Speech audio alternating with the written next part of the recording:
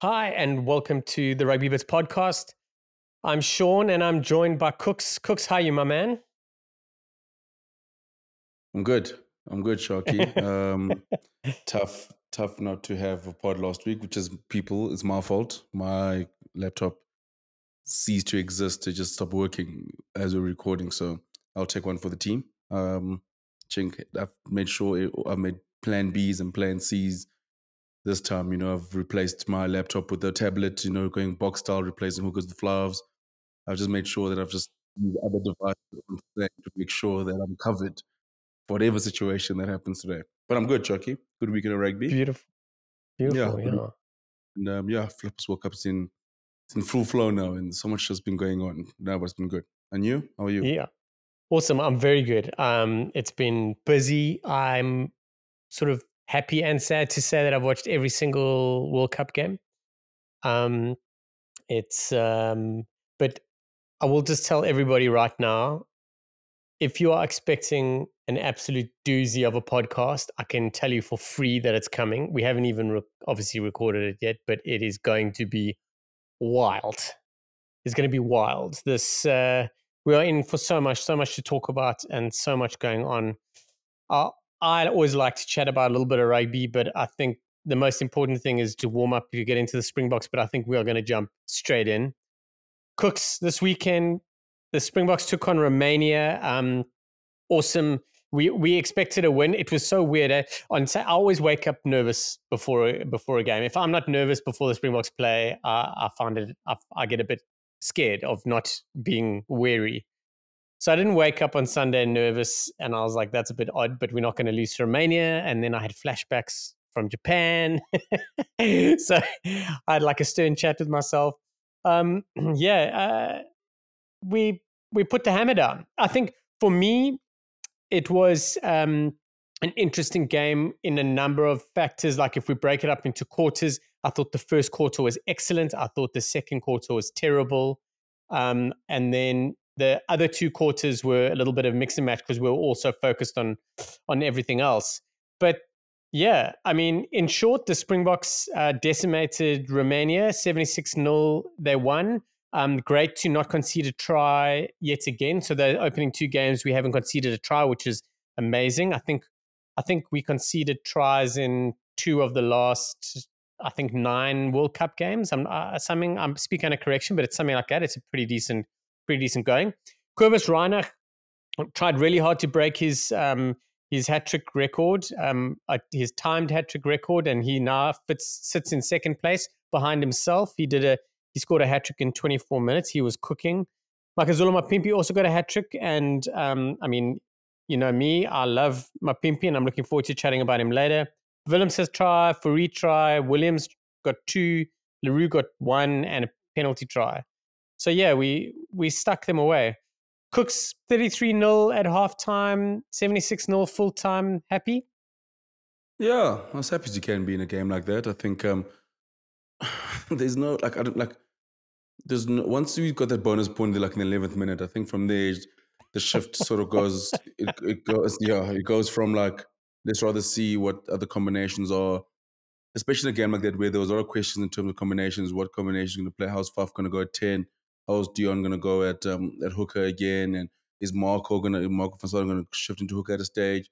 So I think once the box got that bonus point, that became sort of the shift from there. So it sort of no longer became about how many points we get. I always felt like we would rack points. I think Romania's probably them and Namibia, Shame are probably 19 and 20 in terms of the best sides of the world.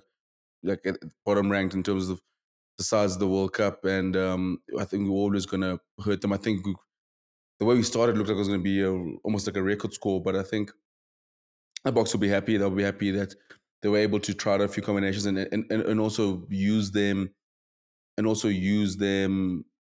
for a longer period. Five play 10 for about 20 minutes, 25 minutes. So it's all those things. I mean, I think Deon played most of the second half at hooker, well, started of at hooker, and then Malcolm Marx going to run. So all those things happen. I think the Box will be happy. I think I'm happy. It's tough because this game, there's so much to take out of it because you're obviously expected to dis- decimate the opposition. I think it'll would have been a big cause for alarm if maybe we won by 15 points, but I mean, we won by 76 points. They never looked like scoring a try. I mean, they had a few half opportunities, but we snuffed them out. And I think, yeah, now it's pleasing to have the note as well. But yeah, all in all, I think good results. It's probably exactly what they wanted from there. And then we just chalk it up and we move on to next week. Okay. First half, I want to dive into that, specifically the second quarter. So the first quarter, we destroyed them. I must actually digress here. So my daughter and I are busy chatting before the game, and she says, "Dad, do you want to have a little bet on the score?" So I was like, "Cool." I like, why the hell not? She wants to have a little bit of fun. She's been watching a little bit of rugby lately. So I was like, "Cool, let's go." So she puts down her score. She writes it down, 24-12 to South Africa. I was like, "Okay." So she's like, "What's your score?" So I said, 68-10. And she looks at me and she writes it down. And I was like, "Are you sure about your score?" She says, "Yes, Dad. I'm being realistic, unlike you, who's being an idiot." I was like, "Oh, that is sensational." Anyway, the reason why I remembered that is because after 24 minutes, I looked at her, I was like, "And?" She says, "Yeah, Dad, maybe you knew a bit more than me." I was like, "Well, maybe just a touch." But yes, sorry. So that first quarter, we were good. There's no doubt about it. I thought like we had to hit them hard, and we don't start strong. But the thing that frustrated me was the second quarter. I thought we really got into that, like we are a schoolboy side or a club side that are absolutely obliterating someone. So we're all going to want to score points. And we lost structure and everything. And I hated it. And I know I'm nitpicking on a 76-0 win. I just want the guys to be sticking to what they got to do. And I'm always comparing us to Ireland because we're obviously playing them this weekend, but because they really are playing good rugby. It's hard though when Ireland have named their full strength side for the last 5-6 weeks, but especially the opening two rounds of the World Cup. So there's two different approaches. We've chopped and changed, but I wasn't happy with that second quarter, and I really felt like we dropped the ball there. Cooks, what do you think happened there? Like, was it like we just take the foot off the gas because we were scared we're going to burn ourselves out? I just think, Sharky, I think you're being a little bit harsh because there's always a lull in a game like that where you sort of like, I Mm. mean, it's always like either it's either the first 20 minutes within and then the floodgates sort of open, but there's always tends to be a little bit of a lull. I thought Romania also sort of got back into the game, actually were able to hold on to the ball, and also that massive storm just out of nowhere just came, where it's just pissing down with rain for about 10 minutes and then disappeared again. And then I still laughed when I was watching the game. I was like, when they had the water break, I'm like, water break while it's raining? Like, are they playing in Durban? Like, and Oh, then brilliant.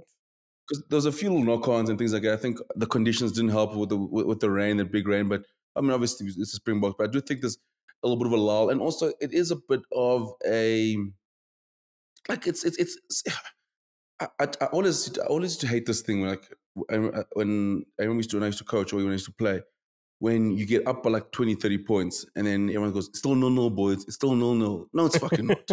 Like it's not. Like I understand the concept of it, of trying to make sure that Oaks are still in tune and still with it, but like being like it's 0-0, like it's not. Like you sort of, especially when the way the box was scoring, it felt like we were scoring at will. So that was the thing. Like it just felt like we Mm. just, one or two, three phases, and you're gonna score a try. And I think sort of Romania sort of, I give them a little bit of credit because they did get back into the game. Sort of they were able to make a few line out more stops, and then they had chances too. I thought what we did well in that game though, so Sharky, is that whenever I thought our line out defense was good. I mean, I say Pizzola is good, but our line out defense was good. So we actually, they thought they had a little bit of a sniff, we took that away from them. I thought so. It's probably that's probably the most we actually defended in that period, and was still nice when we weren't playing well. And I did think, especially in the last 5 minutes, like we're like, okay, cool, we need half time to get you, because now we've gone a little loose, but it's hard to sort of keep structure in a game like that when the game just sort of opens up so quickly and so easily. Like you blink in 10 minutes time, you've got the bonus point. So It wasn't like we're like a slow burn and then eventually you pull away at the end. And I thought second half, after halftime, it sort of reverted back to the structure and then sort of played a lot better. Mm. Yeah. Yeah. You've put me back in my box a little bit. But yeah, I think mentally everyone also likes to earn the pull away, as you call it. Like you do like to earn it because then it makes it sweeter.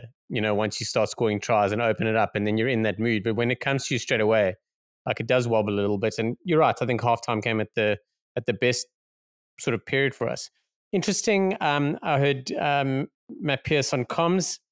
They're 12, Romania's 12, Taylor Gontiniac, I'm not sure how to pronounce it, is actually has a South African mom. And his dad was in South Africa for the 95 World Cup for Romania, played against South Africa, met a lady who became his wife, and their son is now playing for Romania against South Africa, which is flipping awesome. Like, that's why I'm here. I'm here for that sort of stuff. But yeah, I thought, yeah, okay, so fair enough. I was a little harsh on the first half. Second half, there's so much I want to unpack here. We so I think one thing that I'm very interested in is I thought Marvin Ori probably he didn't have his best game by far for the Springboks. I thought he's got a lot of criticism in the past, and I didn't think it was warranted. Ironically, he didn't get a lot of criticism this weekend, but he didn't have the best game, which is unlike him. Like he just didn't seem to be firing, which is a bit strange. But we made a whole bunch of changes at halftime, and we needed to sort of make some decisions. So Malcolm Marx is injured and out of the World Cup, and it was not decided who would replace him, and it was obviously between replacing with a hooker and then with what is now been confirmed is replacing him with Andre Pollard, a fly half. And I want to dive into that a little bit later. But Mbanambi played for 40 minutes, and then we put on Van Staden and Fourie, of which we've both been told are playing and practicing hooker. We know that Fourie's played hooker in the past for the Stormers, and he played a little bit in the top 14 and the D2. But I was a little bit concerned about it. What happened in the game, and I actually called it as a little bit of banter, but what happened in the game is that in the second half, is that Fourie and Van Staden were interchanging as scrumming at hooker, which is so top draw sort of shithousery from the Springboks because we are just changing everything all the time. Kooks, there's a lot that happened in that second half, and I want to talk specifically about the forwards. Your thoughts on the balance on how they looked and how things worked at scrum time, and it was everyone's first hit out against a tied Romania. What are your? Can you unpack that for us and just let us know how the forwards went? Oh, it's so hard when it's against the juggernaut of a powerhouse that's Romania. So it's hard to judge. I mean, we scrummed Mm. well. I thought the forwards are good. I thought it was, I didn't. I thought Marvin was okay. I thought he's had very good games for the Box this year, and I think he's set a high bar. I thought it was decent. I know he got hooked up at halftime. But it's again. I thought it was just some of the. It wasn't a game for like the tight guys in terms of you see the true Mm. value of a Marvin Ori or even like a Jean Klein, for example. Like I thought he was also quiet as well, but that's not the type of game for them. It's not the type of game where you're gonna see the value where they master the dark arts and like Romania hardly contested a line out and we were stealing their line outs at will. But I think it was obviously interesting to see Deon and Marco coming on. I thought Deon threw very well. Marco, I mean, he was only he didn't have the hardest throws in the world. It's hard to be like, okay, cool. I'm so confident now. And our three hookers in Deon and Marco. I mean, we know Deon has played hooker before, so I think that's not the concern. Is obviously seeing how he's going to go and getting back into it, after having not played for so long.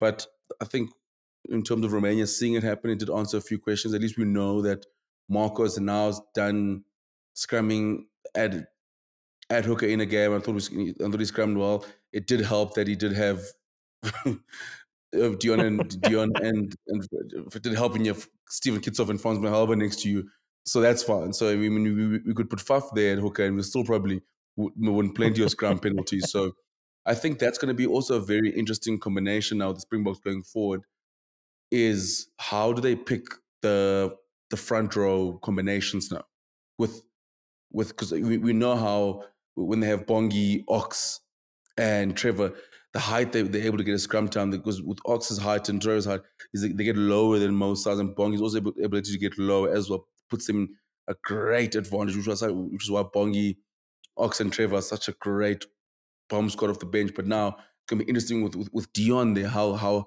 and Marco, how they're gonna find that balance now between who's gonna start where and which prop start where. Like maybe we see a shift, maybe like but does Kitsi come off the bench again, or so it's gonna be very interesting to see how they find that balance. I think that's something that we've not talked about much, and I think we'll dive into it. And I think I'm just looking at the comments of the weekend. But yeah, I thought the pack all in all was good. Yeah, it's so hard to like dissect a game against Romania because like Yeah. yeah, it's just because like they. I think it was just good to see those different combinations.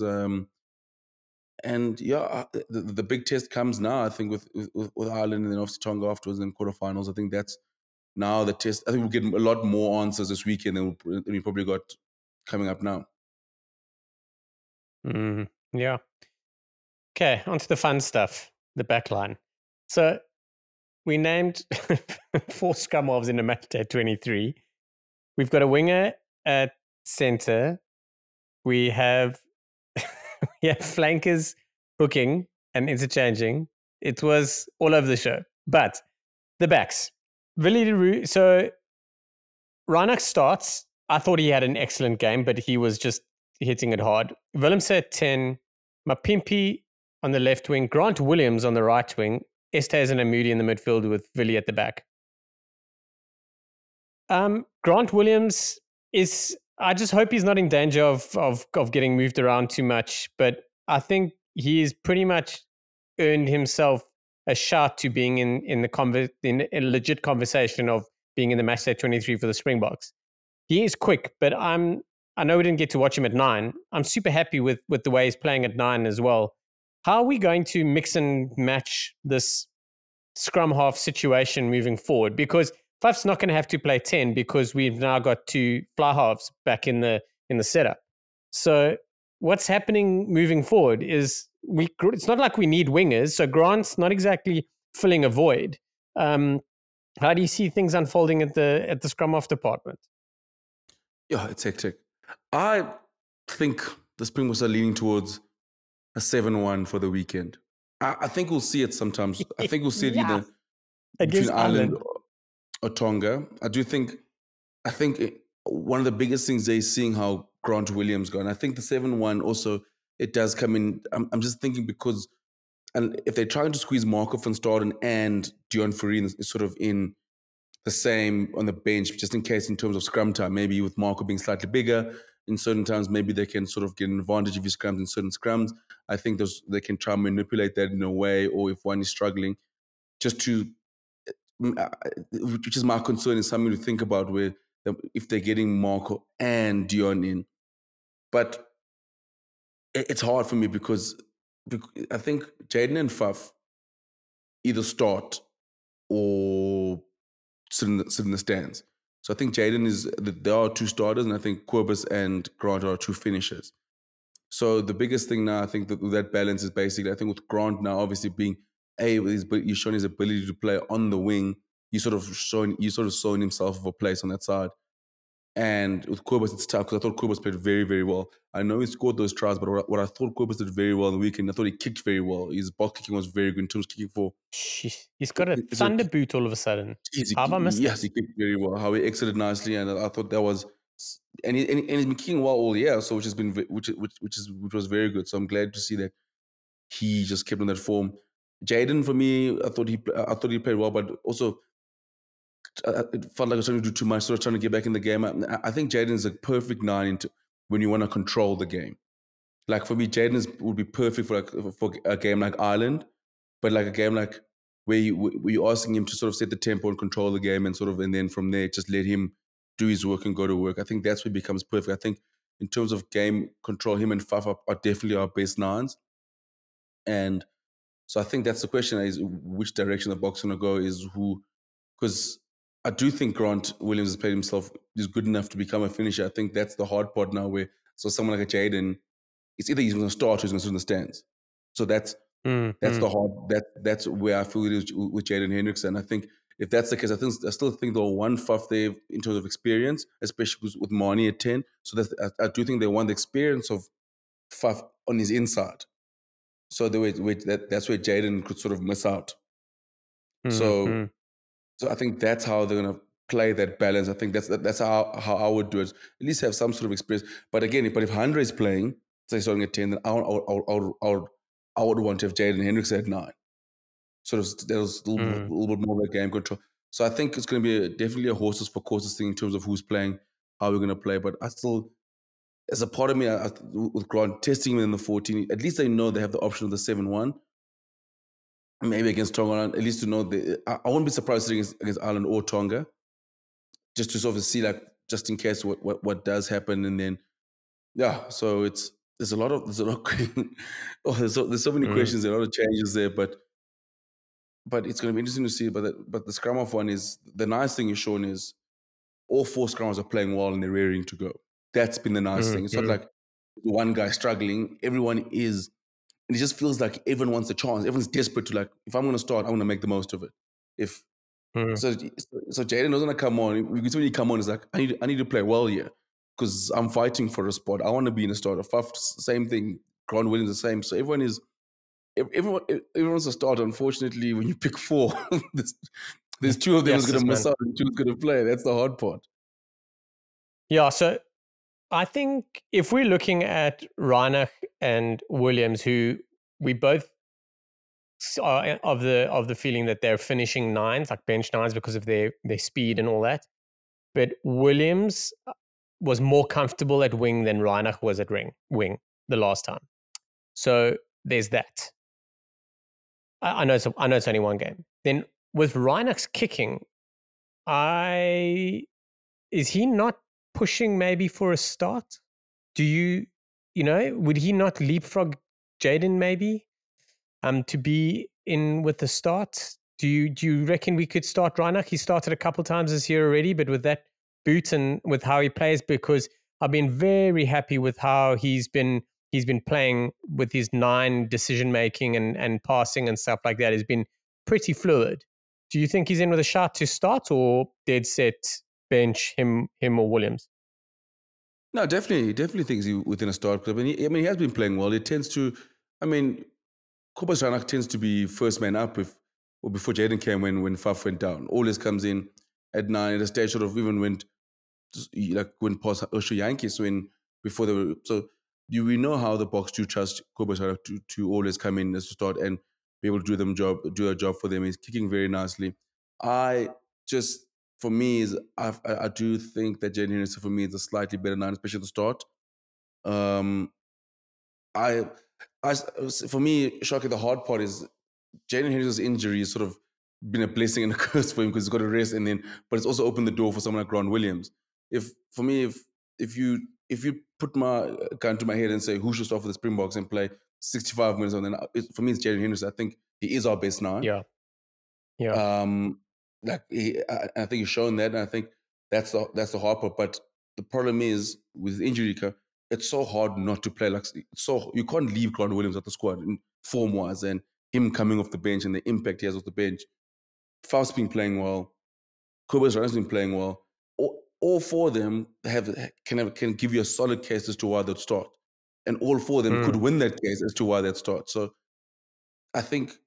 Yeah, so I think for me that's that's the one position where I think if any of those 4 started, I'm extremely comfortable and I'm very happy with any of those 4. If you told me any of those 4, we're playing a World Cup final tomorrow, and they all start. I'm like, okay, cool, it's good to go. We're good to go, and I think I'm happy with either 4. Yeah. So Jaden, for me, I was apprehensive to like throw him in the beginning because I was a bit worried about his temperament, which is I've clearly been proved wrong, which I'm okay with. The other thing was that he's definitely our best kicking nine. Our game plan has changed and moved around that our nines are not kicking as much anymore. And I really do feel that that game plan will come back somewhere. We've got a number of game plans that we're working on. I still think the Springboks are probably the hardest team to analyze and prepare for, not because we're playing all four of our scrum halves in one game, but it's because we've got different options, different game plans. We've got different defenses. Our defense is roughly the same, but we've got the rushing one, and then we've got an aggressive one and a not so aggressive one. So it's really interesting.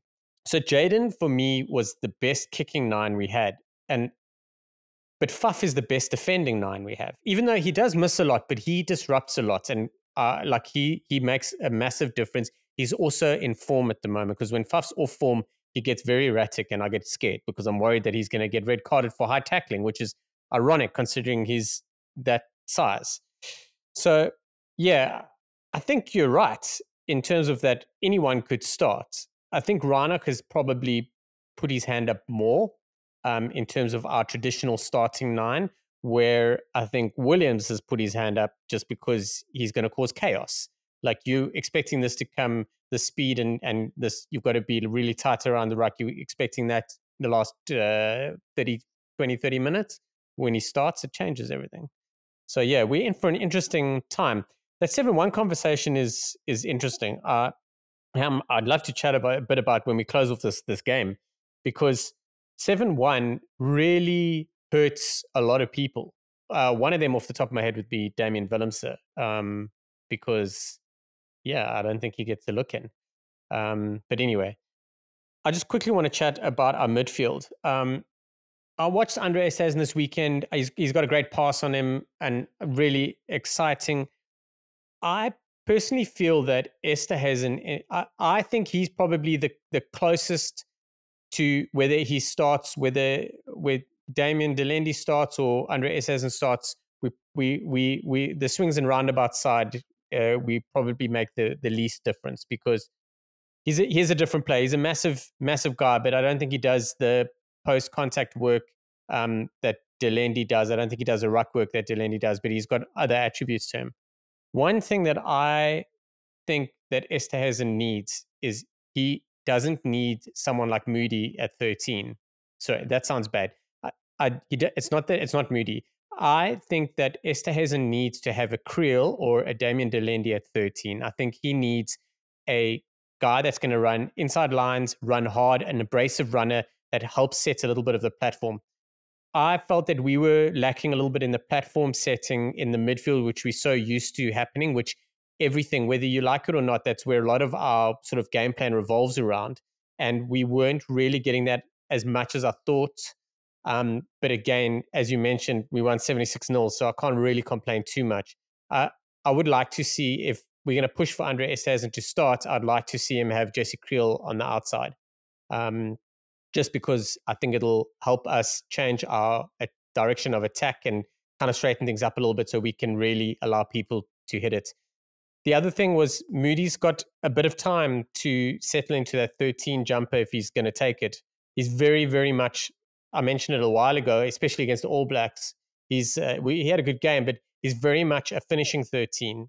And we have forever been always had linking 13s. We've had defensive and or linking 13s, and never really a finishing 13, like never an out and out, like a Rico Ioane style. We haven't had that, and Moody is that. And it was clear when he went alone against the All Blacks. He ended up scoring. It was called back for something else. I can't remember what.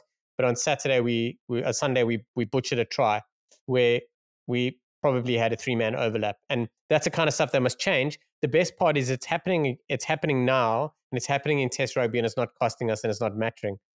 Mattering, is that a word? It's going to be one now.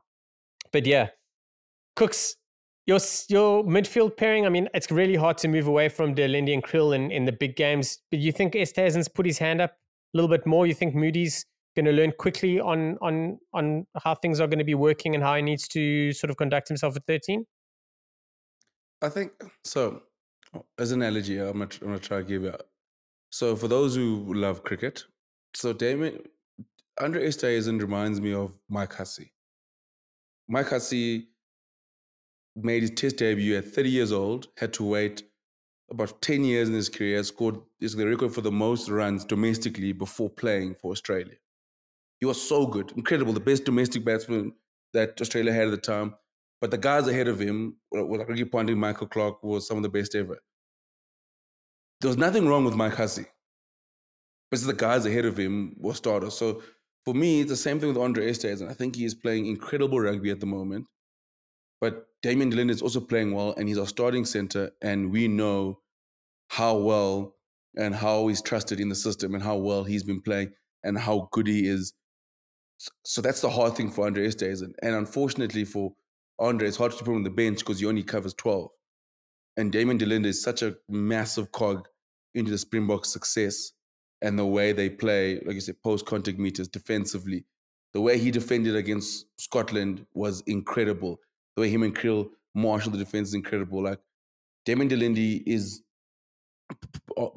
human. Andre is also probably a top 5 center in the world or inside center the way he's playing. But Damien is probably a top. He's always up there with some of the best. If I'm not mistaken, Damien Delaney was in the team of the year last year. But it's unfortunately that's what happens in good sides. Aaron Cruden at a stage could have walked into many other international sides, but couldn't start because of Dan Carter. There were 12s who were having incredible Super Rugby seasons. But they could not get in the side because of Marnonu. Because when Marnonu put a black jersey, it was incredible. Guys who were good. And there's how many wingers that couldn't, or fullbacks who couldn't get in because Ben Smith was there. Nehe Munaskada was ripping it up at fullback, had to play wing because there was Ben Smith. And the accountant, yeah. So unfortunately, like the guys, all of the tour trackers and guys on Twitter, that's what happens sometimes. Some guys can be incredible, just wrong place at the wrong time. And I think for the Springboks, instead of trying to put them together and go like, oh, it's a great place for us to be. If we lose David Delinde, we've got such great cover in Andre Esterhuizen. And in the big games, we definitely going to be David Delinde.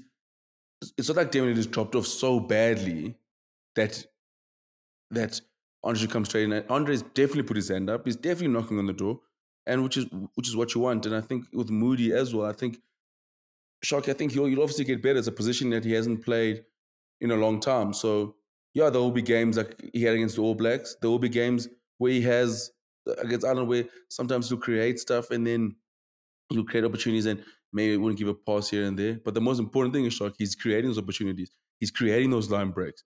That's for me is, as you know, like we're also a backline player and I'm massive on attack. I like when the chances are being created because we know Moody has an opportunity to create those chances. If he's creating 10 chances and taking 7, it's still 7 tries we've created. It's 3 is butchered. As opposed to him creating 3 chances and butchering 2, and then we score 1. So I would rather have him, he's still going to create those chances, especially in that position. And it's hard. And yeah, there are those situations where you might miss not pass here and there, but there are times where like the All Blacks trial where you score a try out of nothing. And for example, like the intercept that he got, there's not many players that can make that play. I don't even think like a look on your arm can make the play. That's what the type of play he is. That's the sort of the talent we deal with. Like he's extremes. Like Rico, you want to do certain things that a Conrad Smith can't do. Doesn't mean that he's a better player than Conrad Smith, but the finishing ability is something that is so rare. And I think the All Blacks, that's why they keep persisting with Rico Ioane because there's certain games when Rico Ioane gets the ball on the outside and you go, it's undefended. You can't defend that. It's just that happened to us at Ellis Park where he absolutely skinned us. So I'm not too worried about Moody. I think they did show some great poise and some great balance, and and also remember, forget there was a situation of having Scrum playing 10 as well. That plays a massive role as well. Like you can't forget that. Like so, the other factors in there. But I just think because the midfield pairing was still trying to find itself with the plethora of 10s that were playing. Yeah, so they're trying to find some form of like some stability, but it's not happening. No, 100%. So yeah, I do feel it's tough for Andre Esterhuizen, but unfortunately, Shocky, some guys are always guys who go, man, this guy only had 20. This guy had only, I want to say only, even just test cap, but they go, man, this guy had 20 test caps. Being like, Fortunately, Deon Lindy was ahead of him, and that's the reason why he doesn't have 100 caps or 80 odd caps, because with someone like Deon Lindy, there are some really good centers who could have had Fernand Olivier if he played 10 years before he did, when you could have, when Jean de Villiers and Jacques Fourie weren't holding jerseys, maybe he could have had 60, 70 odd caps. If like, there's so many players, unfortunately, just miss out because there's a great player in front of them, and Jim Dillon is a very good player. Is actually a great player, world class player. And the Springboks now in a situation where actually they could have two world class inside centers. That's like top draw, top 5 World Cup in terms of world class, in terms of form at 12. And for me, it's actually a positive more than a problem, and trying to fit away for one to play, not the other. Sorry Yeah, for that yeah, rant. 100%. The No, long no, no, monologue. go. This is why we're here, man. This is why we're here. The one thing I will say is Moody's time at 13 will absolutely make his time on the wing better as well.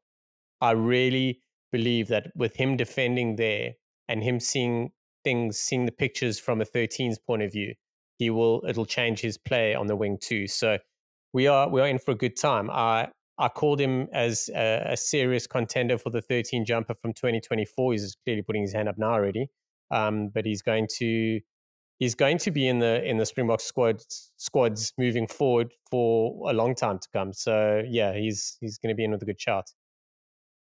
Okay, we'll wrap that up. But now we might as well get on to the elephant in the room. Malcolm Marx injured. I wasn't massively happy that we only took 2 hookers to the World Cup. I needed the guys to have a break on games like Romania and Tonga. And as fate would have it, Malcolm Marx has picked up an injury. It's cost him his World Cup. He's out. And it was a no-brainer for me to include Joseph Dweba. Frankly, a no-brainer to include another hooker, because I am not a massive fan of.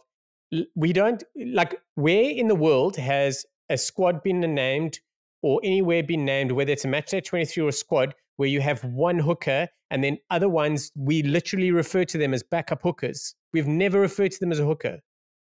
But now we're going into a test match against Ireland where we have a hooker starting and we have backup hookers. And I'm not happy. I am a massive, massive fan of, like, let's trust the process, because like clearly Jacques Nienaber knows more than me, and Rassie Erasmus and them have got a plan and all that sort of stuff. But we've called up Andre Pollard. I don't agree with this. I want a hooker. I don't believe that Fourie, it's with the greatest of respect. I just don't believe that Fourie or Van Staden can scrum how we need them to scrum at hooker in order for us to execute our game plan as efficiently. It's not about the lineouts. It is, but it's not about only the lineouts. It's about having a massive block of meat that is going to scrum the cuck out of people. It's huge for me. It's the same conversation I have about moving people into a position like 13. Is in a test match rugby, you don't have time to learn. Like, you're half a centimeter off, you're half a meter off here. You're half a second getting into position because you're not familiar with it. That's going to cost us. There's that, and I'm worried. The other side of it is, what does Andre Pollard coming back into the squad change the dynamics of our backline? That's a story that we'll get onto just now. But for me, the hooker side of things is, if we are naming a Springbok side, first choice pack with a 5-3 bench, Deon Fourie and Marco van Staden very likely don't make that team. If we are naming a 6-2, Marco van Staden might make that side.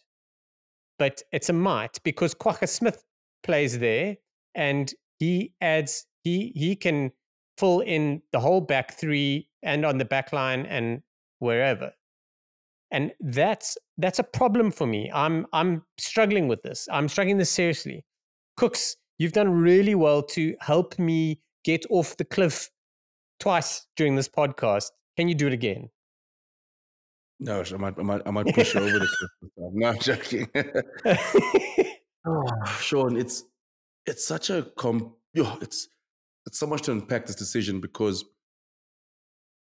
I like scrum wise. I think that is the concern. I think just for me, just because I've been playing there for a while, but I do sort of think the two props will sort of like we have four incredible props to sort of to cover for that. For I think where we'll And sort of be able Trevor's to back in negate, form.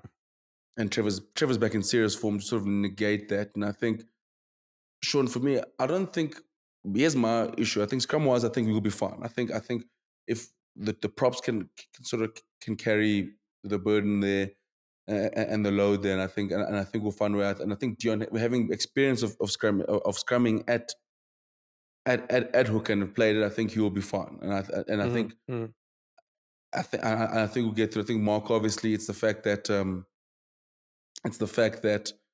he's practicing there, but I worry about that. I also would have probably gone with another hooker. I just always feel comfortable with three hookers just in case for situations like this, and also like you said, just on the basis of rest. My question is this, and my problem is the balance of how we're going to play our hookers now. Yeah, Because do sure. we, for example, go to Trevor and you say, Trevor, you're going to play the next 5 weeks. You're going to play. I mean, Bongi, you're going to play 60 to 65 minutes. But then, are you willing to put on a Deon Fourie or a Malcolm Staden 50 minutes to go, pressure lineouts, pressure throws, you throw them in the mix? Or, for example, do you say, I'm going to start with Deon Fourie at hooker, plays 30 minutes, because at least if I know if anything bad happens to Shav, I've got Bongi on the bench to play the last 50. Scrum And wise, if we it can dominate them works, scrum wise. it's fine. If it works, if it doesn't, I can pull Bongi in quickly. Because for example, if Bongi goes off and say Deon Marco doesn't work, then there's no other recognized hooker there. So those are the options. That's something like how they're going to find that balance. I Deon Fourie is probably my favorite, one of my favorite players at the moment because there's like story since he's gotten back. Just Fucking as had to end like this. He had to, he like comes back, the hardly in the mix, gets cold, like he's saying too old, like comes back and storms, turns out and argues probably the best player, one of the best players in Eurosea of the 2 years, gets back in the box mix, gets in the World Cup squad, now is in the mix as a hooker where it all started and has a chance to play a massive role for Springbok. Like I love the it. I excitement for love me, it. the excitement for me is Deon Fourie will give this his absolute Yes. all. He's probably chomping at the bit to be like, this is my time, this is my moment. I'm gonna make the most of it. So I'm not worried about Deon Fourie at all. He's not my concern because I think he's gonna be. I can't say I'm also worried with like the throwing and him going. It's him. It's I still rather have two specialist hookers minimum. Oh, That's man. that's I wouldn't my be concern. surprised. I wouldn't be surprised if Brannas, I agree with you totally when you say he's going to throw it and give it all. I wouldn't be surprised when all of this conversation happened that he sent Bongi a text going, I'm coming for you. No, Hey, a hundred little bit of percent. inter squad I think rivalry. we'll take the job. If there's anyone in world, like if anyone like in South Africa, like with like any like utility player, sort of like you're like a Dylan Richardson who's played hooker and a bit of flank or something like that. Like Deon Fourie is a perfect because the way he is, and the sort of personality he is, he's gonna fucking take this by the scruff of neck and go, shit, this is my moment. I can leave a memorable mark in this in my legacy. I can 100% do that. So the guy who's covering, I'm happy for him, and I know the job he's going to do. I would have just taken another. I just feel like there's certain positions that you do need a specialist in. And I know Dweber gets a lot of grief for his throwing, but But everything else is fine. everything else is fine. His scrummage and all that. But and I think that plays a certain factor in it because I just feel like there's certain. Yeah, I just feel like just even if you have Dweber there and still maybe still want Deon and hooker, but you should know there's a third hooker there if push comes to shove. And like you said, Sharky, just for the sake of rest, like where you can have like, because now for example like Bonga is playing against Tonga again because so Bonga can't rest pretty much because he's playing against Tonga and there's a lot of games in the World Cup and it's a lot of rugby to play and it's a big factor. So the Dweba one is tough. I think I would have gone with Dweba. I think I'd have gone the safe route and but like I'm very keen to see how Deon goes. I was just thinking about that over as sometimes you need some time to like mull over the news and sort of I think Deon Fourie is going to be absolutely chomping at the bit to have this opportunity. I mean, he's since he's come back from France, all he's been doing is proving people wrong. I remember when he got a couple of yellow cards and people were like, oh, maybe he's too old. Maybe he's over the hill, and then flip and hell, and then he went on this ridiculous run where he's probably been the best the veteran in URC in the last 2 years and been incredible. So I think he's probably going there like people saying, I'm Peruka for a while. Fuck, watch this. Watch what I do. That's the sort of character he is. And yeah, so I think I'm very excited to see how he goes. But if you'd ask me, I'd have gone for the third hooker option because but Sharky, sorry, like I'm opening a can of worms now. So what happens now if we lose, let's say we lose a backline player or a Lucy, like a backline player like a Lucy, are we then going to bring a Dweba in? Or do you know what I mean? Like sort of opened up I've been thinking about this. I've been like thinking about this and the one thing that I'm like, as I always say, we've just got to kind of trust what's going on because this is not like a spur of the moment decision. Like they've planned, they've had conversations, they've looked at options and all that sort of stuff. So I'm very interested to see what's going on. But I was trying to think about what you've just mentioned. Like, what if there's another injury somewhere? Like, what's going to happen? Are we going to then use that opportunity to bring a hook in? Will that mean that the first decision we made was wrong, or does this mean that it balances the squad out? Like what's going to happen?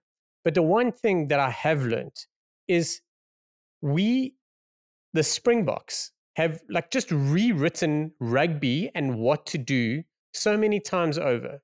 When Hussey Erasmus took over the coaching and director of rugby in 2018 or whenever he did it, like he went on to win the World Cup.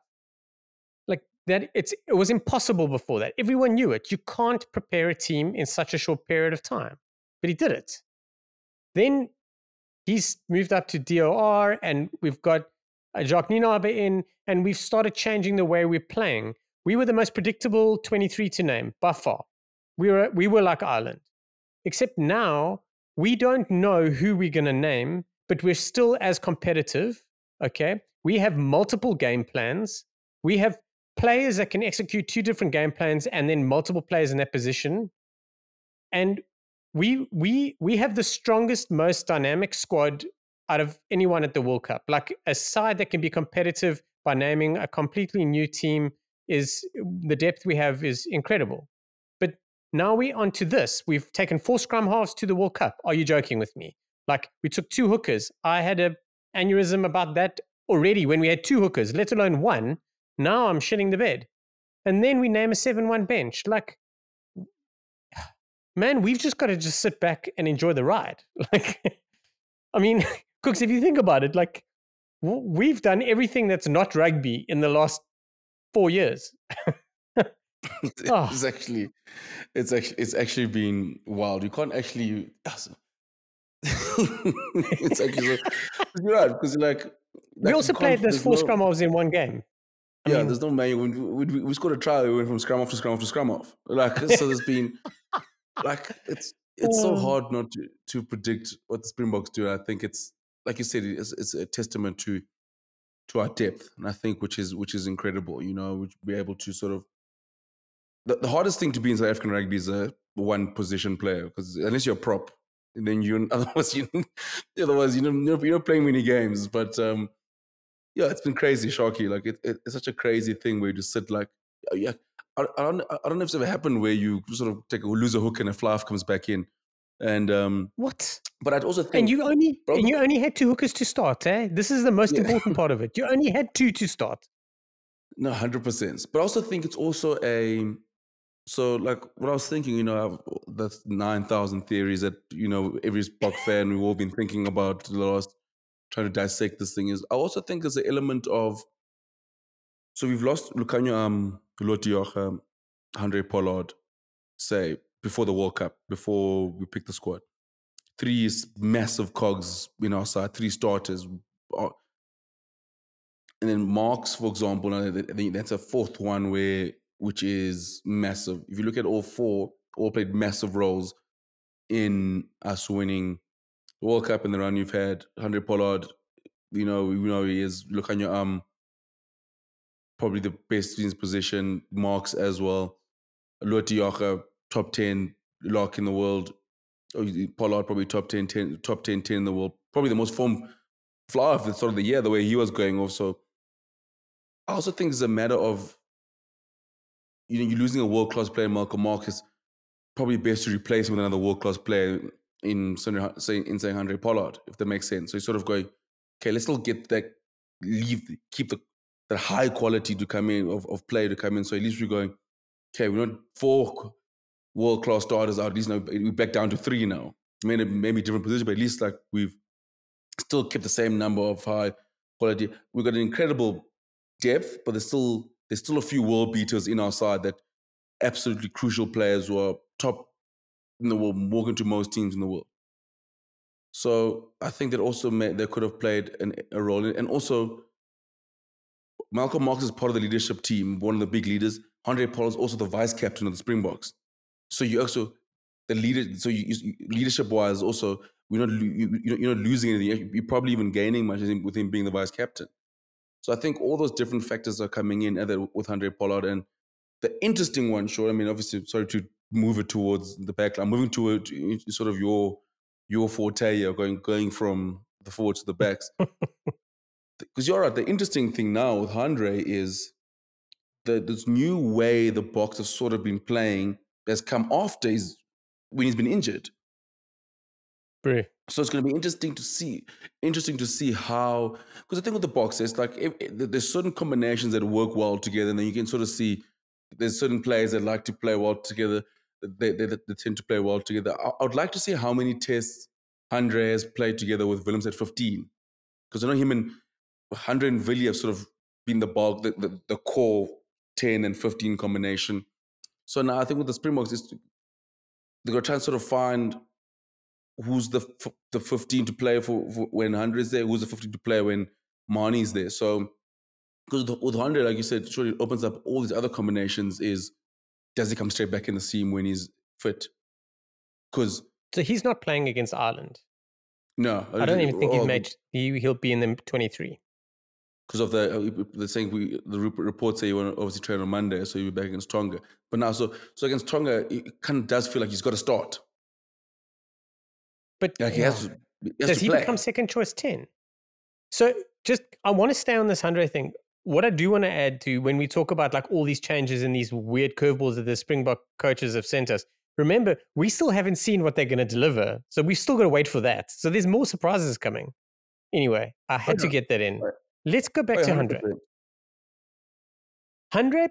So if we had to cast our minds back 3 months, I was saying that we are not going to be taking an inexperienced 10 to the World Cup.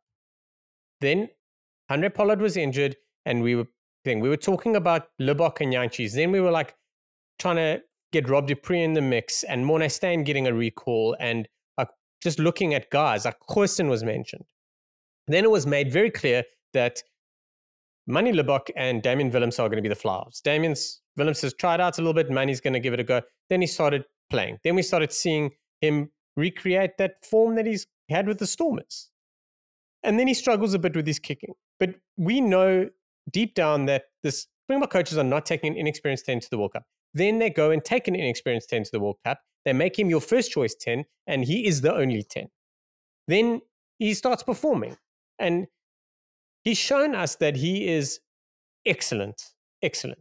There's honestly only one flaw, and that is his kicking to goals, which is something that I always believe can be fixed. The thing is every single aspect of his game in test match rugby is very good. He's he's looked a little out of sorts and out of shape every now and then, but he's recovered very quickly. He manages very well. He's got a great understanding with the guys inside and outside and with the whole team, it seems. Also, our wingers and everyone are getting more ball, more everything. We are playing faster, better rugby. He's a better heads-up player. He's a better executor, kicks with left and right foot. In all, he is a better fly half than Andre Pollard. And Andre, he's got better attributes at fly halving than Andre Pollard does, which only one error on his side is his kicking side of things. Andre Pollard is a better kicker when on form, but that is more heavily weighted as a fly half, if you understand what I'm saying. So we're in for a very interesting time. And the other thing, Kooks, and you nailed it, is all of this unlocking of the backline, this changing of everything, the whole change of our style and play and everything, how we've sort of evolved. A lot of it has come with Manny Libbok at 10 and not Andre Pollard. How is that going to affect the team? How are they going to play? And you know me, Willie Leroux, the way he plays at 15 is massively different when Andre Pollard's at 10, especially when Andre Pollard's struggling. Are we going to get a struggling Andre Pollard? Because you are right. And I agree totally. The form that Andre Pollard was in for Tigers this year was the best form I've seen him play. I've not seen him play rugby that well. Not even for the Springboks has he played that well. He's playing great. His passes were good. His kicks for touch were good. You know, so what are we going to do? How's that balance going to change, Kooks? Like, what's going to change in the dynamic? How are we going to adjust? What are we going to do? Can Pollard? Everyone wants to play fun rugby. Can Pollard go reel back the years and bring back that style of rugby back into his game? You know what it is? I think Pollard also, I must say, he's gotten this stick of sort of being like this, the closed in, boxed in, kicks is like a boring fluff. He doesn't pass much. He's just, he gets, he's gonna kick it, he's gonna carry. I always remember when he came through. One thing I loved about Pollard is he had this sort of running game where he could sort of like he was good at like he was just good at everything. Like he was good at everything. Jack of all trades, could do a little bit of everything, but enough to sort of you can never. But one of his biggest thing was how physical you could be taking to the gain line. So it's a bit different. So you always have to respect him carrying the ball. So you sort of, if you put short, you can put someone in a gap or you can sort of chip over. But but then sort of, I think he's sort of slightly more in his box, the way we sort of played. I think obviously in 2019, I think obviously with similar to how England are now, which we'll get into England in terms of no coach is going to take over a side in 2 years before a World Cup and start playing running rugby. That's impossible. You're gonna lose. Like, especially I see the All Blacks, you die with a sword, but you're gonna get hurt. You're gonna lose. You play in a structure where you're good defensively. You tick all those boxes. Your pack's good because that can travel well, no matter how well your attack goes. So and Pollard can play that role because he has a good kicking game. He's good off the boot, and sort of the other part of his game sort of kind of fell away a bit because he wasn't expected to do as much of it. Whereas when he got to Leicester, they were saying, "My man, you're replacing George Ford. We need you to run our attack. We need you to be an all-rounder." And we saw that all-round game. He wasn't just great at Leicester because he was kicking well. His all-round game was fantastic. He was doing some of the highlights was coming out from him was incredible. He was probably the best 10 in the Premier League this year when the form that he was showing before he got injured.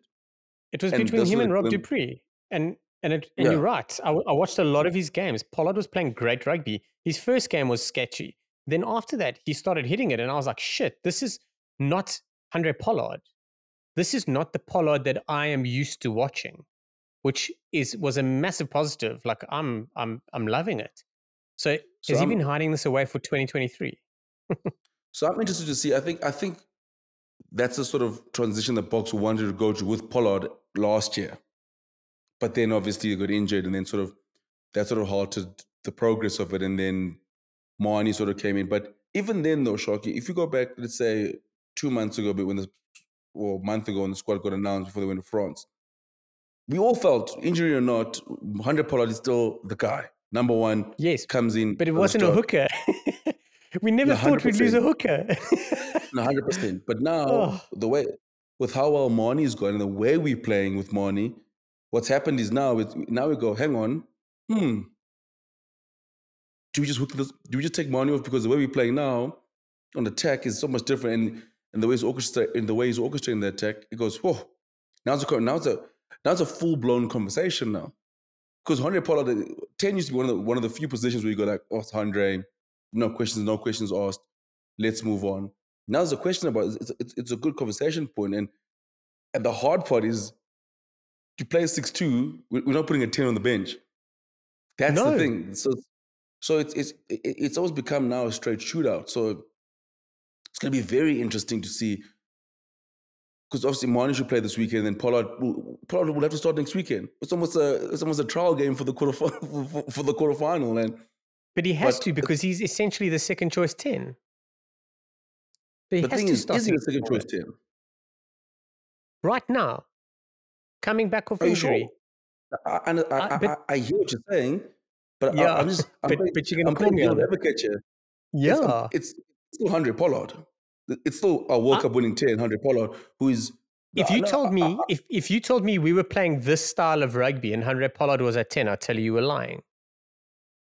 So, like, we are in an incredible position, but it's all about the balance.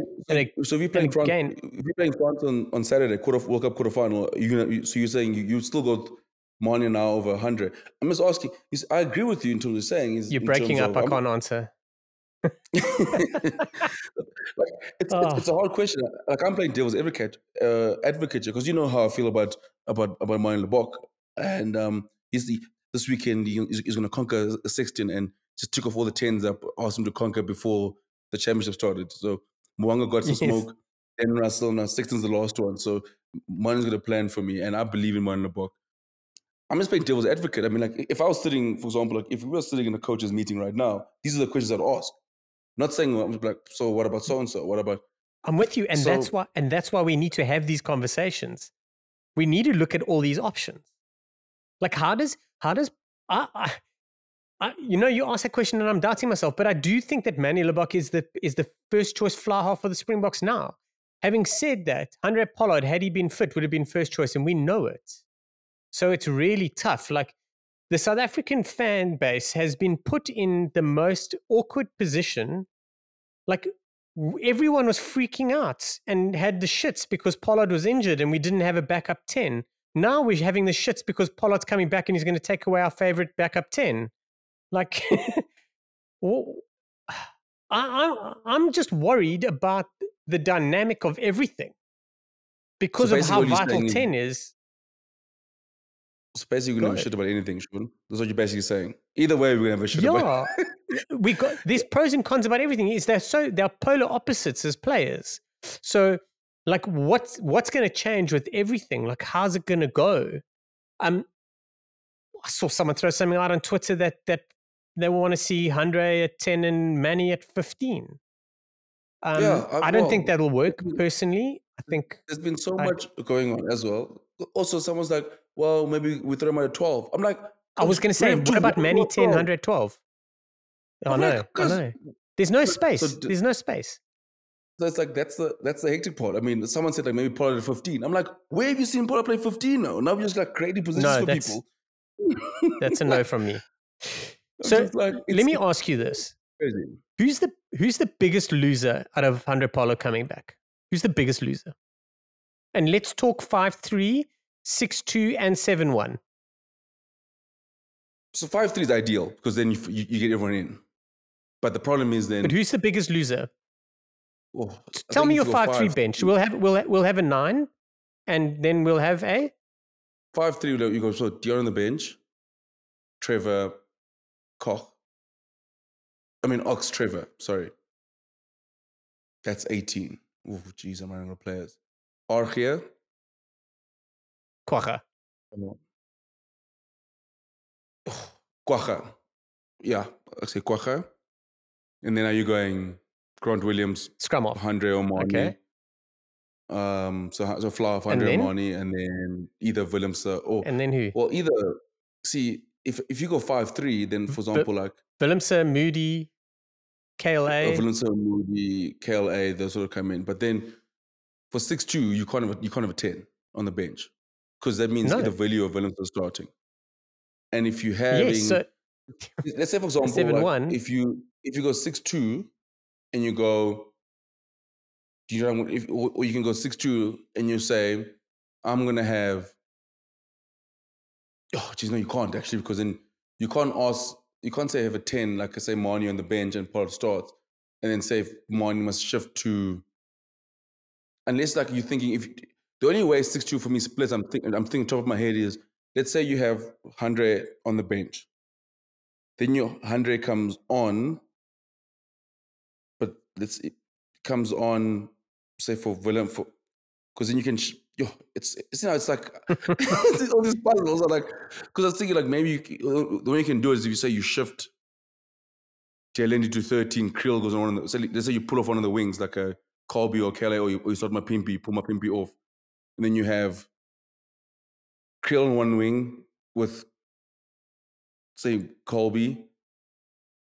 15 will be, oh geez, I don't know. So yeah, you can't have a 10. It's such a weird Damian dynamic. Willemse is the Yeah. biggest loser for me of this. Damian Willemse, Yeah. he's the biggest loser and the biggest winner.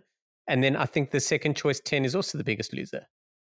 So, But don't you think Devin? like Manny But Lubbock's don't you gone think, from possibly starting every single game to actually missing out on some big games, potentially. And Andre Pollard but could go into the World Cup and not play big games. but here's my thing though, Shoki. I hear you about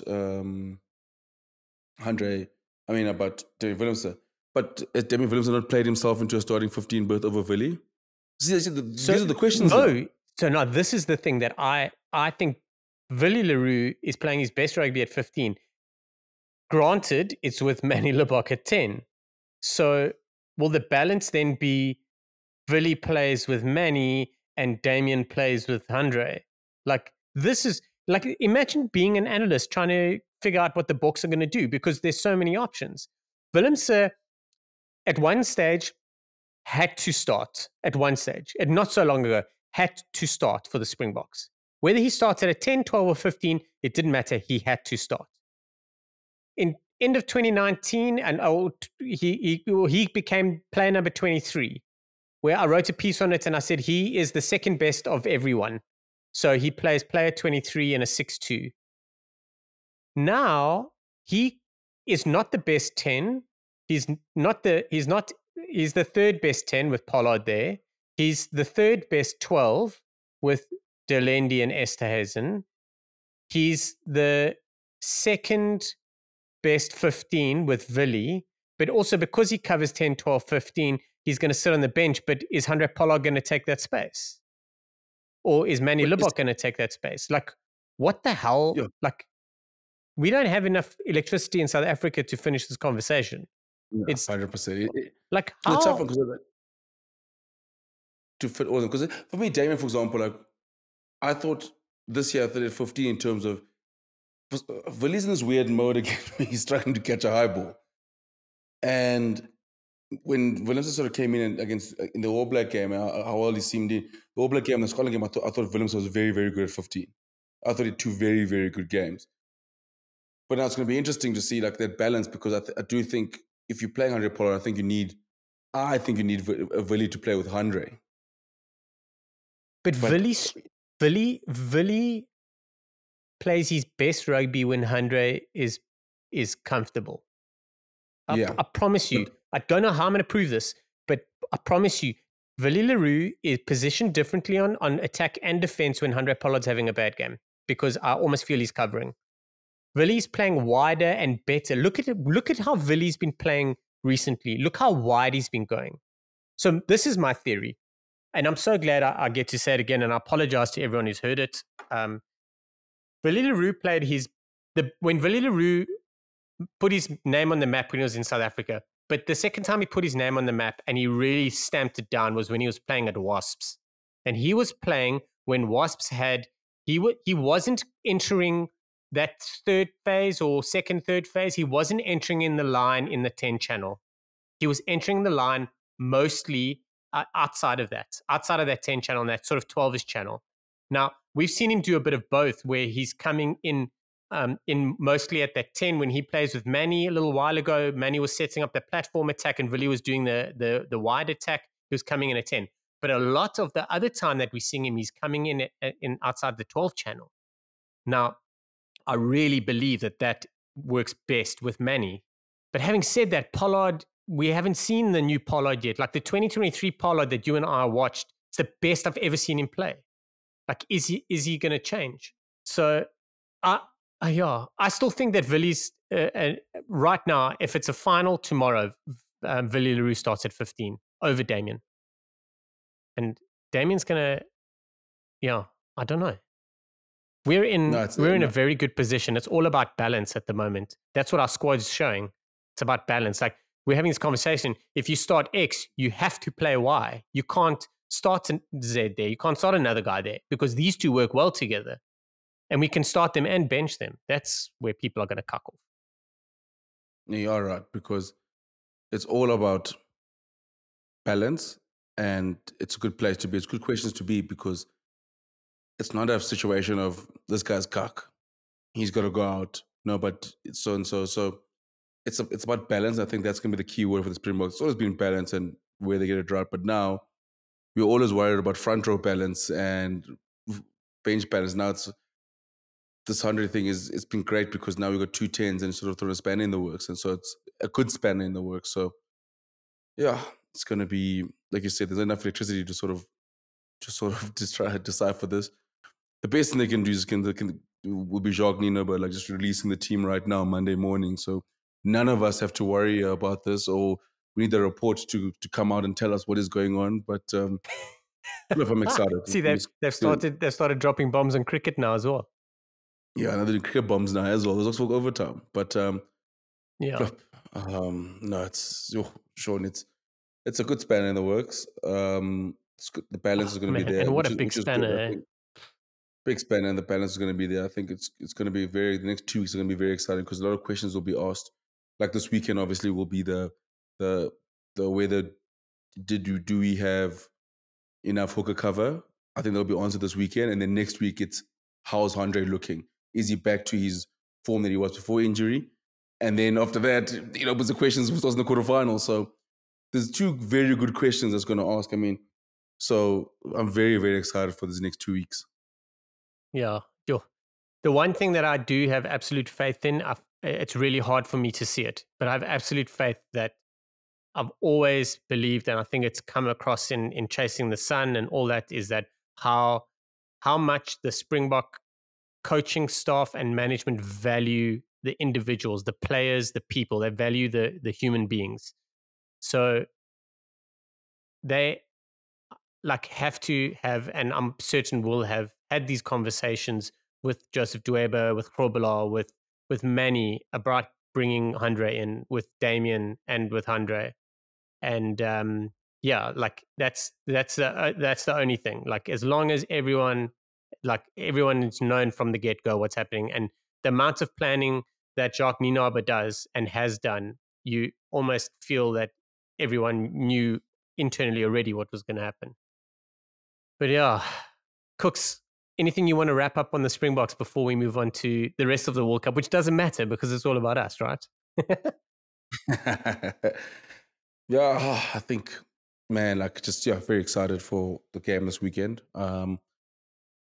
Two of the most informed sides coming to the World Cup and in the World Cup at the moment.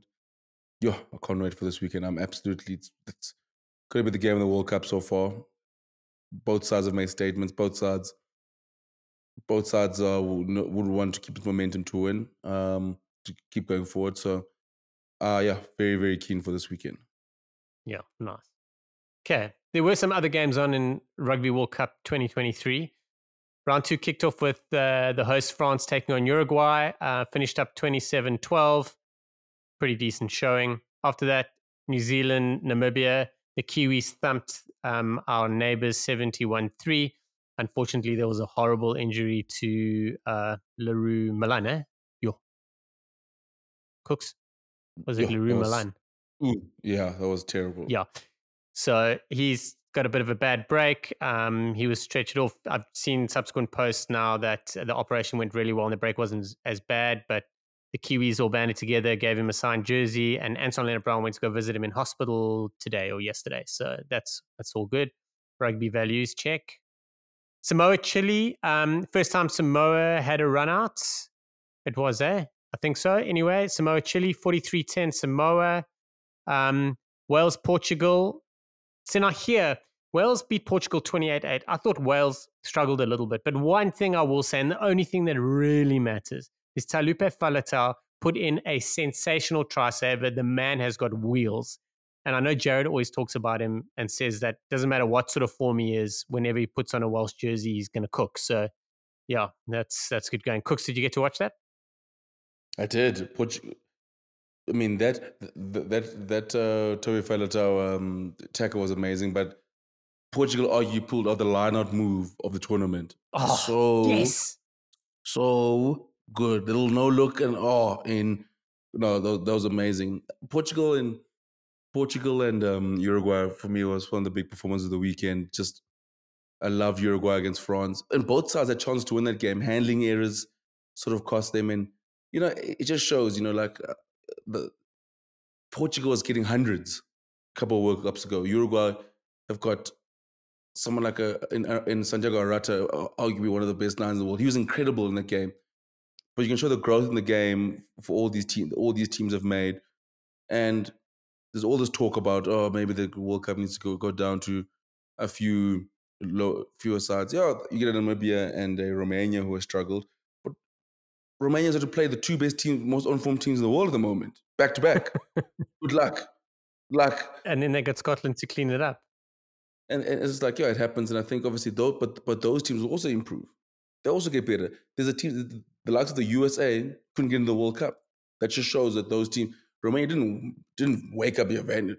So, oh man, I loved everything about Portugal, and I'm so excited to dive deeper into Pool C, because Pool C is it's chaos down there. Jeez, bud. It's going to be chaos. But yeah, I love that game. I love Portugal and Uruguay.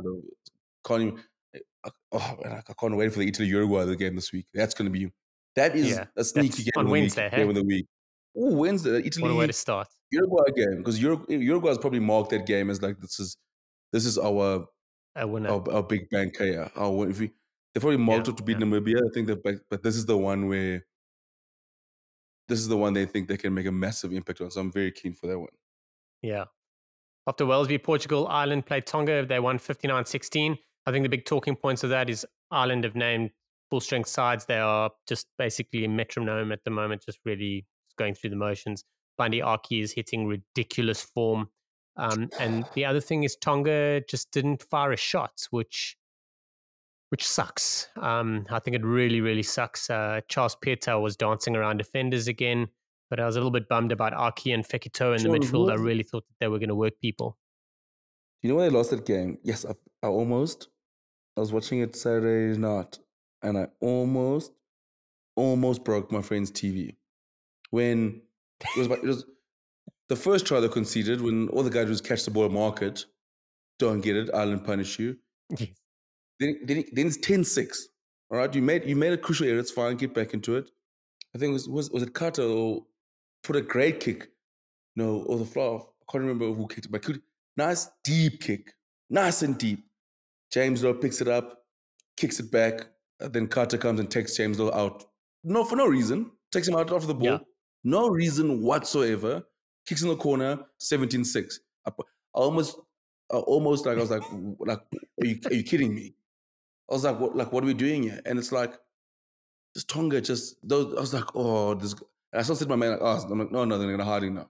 They're like, no, man, Tonga can still fight back. I'm like, they're not coming back. Like they're playing against Ireland, and I thought Ireland was what I thought Ireland was very good at is they just every opportunity Tonga they just gave them, they just hurt them. Then they didn't allow them whenever they made big mistakes. They didn't allow Tonga to get out of jail.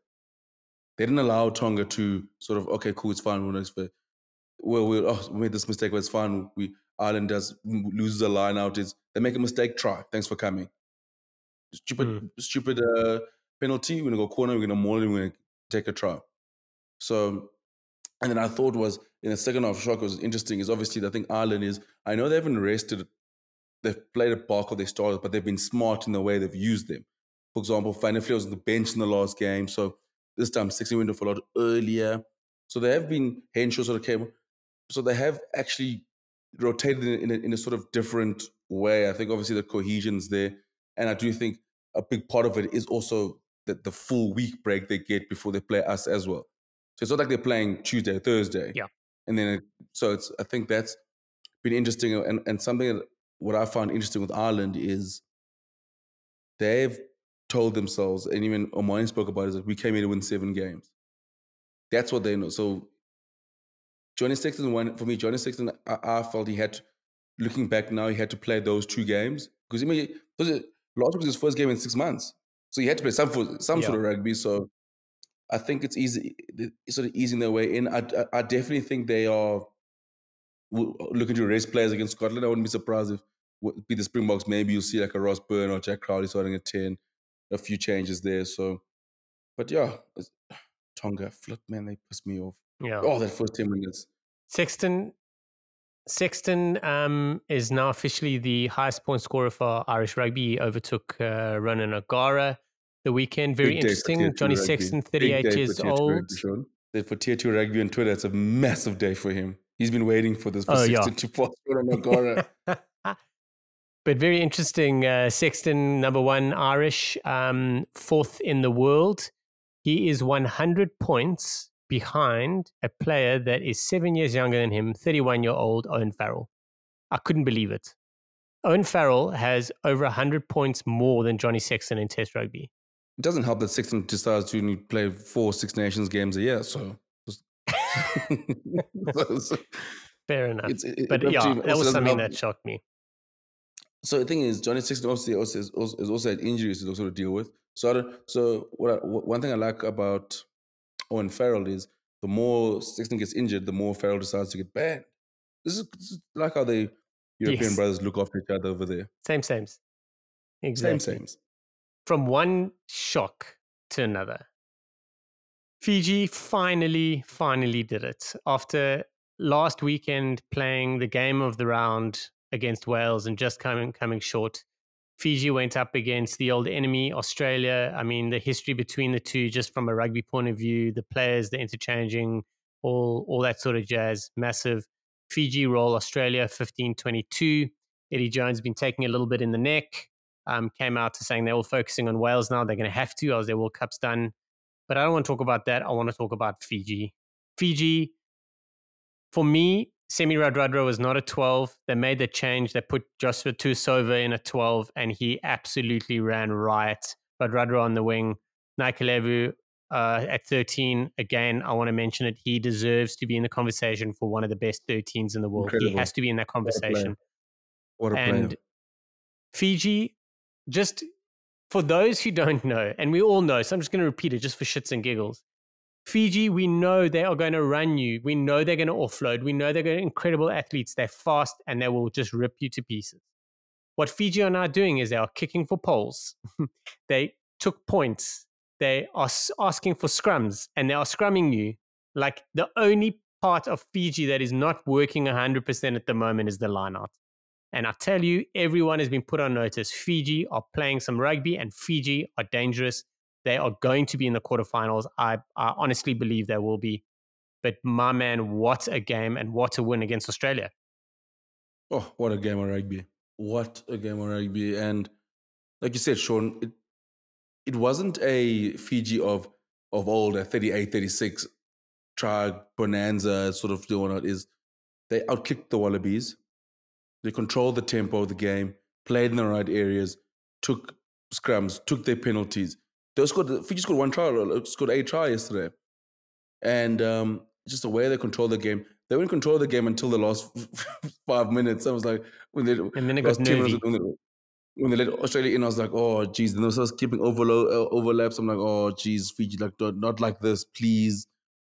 And I just, like you said, I thought the pack was incredible, except for line out time. But what they lacked when their line out fell apart, Sean, Fiji, do you remember that game last year when Ireland beat the All Blacks. I think it was the second game or the third game.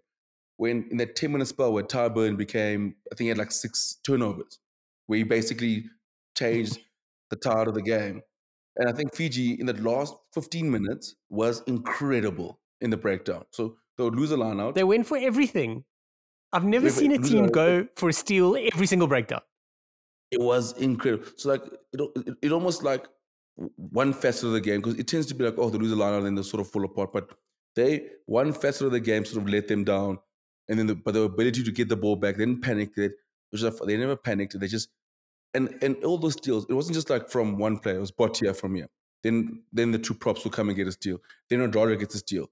Then Tuisova gets 2 steals. Then Botia pops up again. So you got all these threats there. I thought Botia was amazing. I thought Rodrigo is an absolute beast. Tuisova was an absolute machine.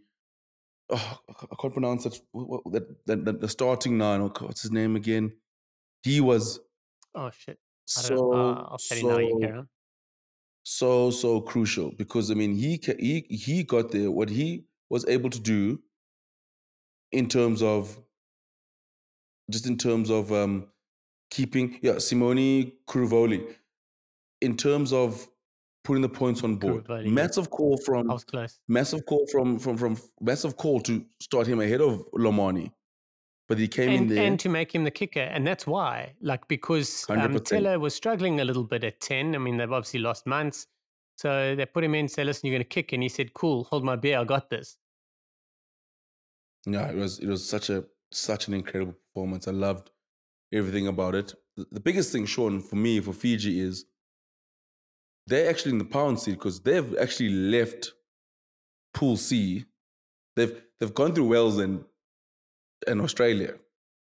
So they've got the 2 hardest fixtures out the way now. So Portugal will be tricky, but I mean, Portugal and Georgia will be tricky, but Fiji should be backing themselves to at least leave with a bonus point against Portugal and then beat Georgia. So at least leave. And the thing is 9 they let points. themselves down last in the 2019 World Cup, and I think they would have learned from that. They've got they've got to prove something, and they're not going to drop it against the minnows.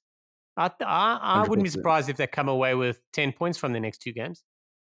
I think they will definitely their target, because I mean, last World Cup they lost to Uruguay, so that sort of ended the campaign before it started.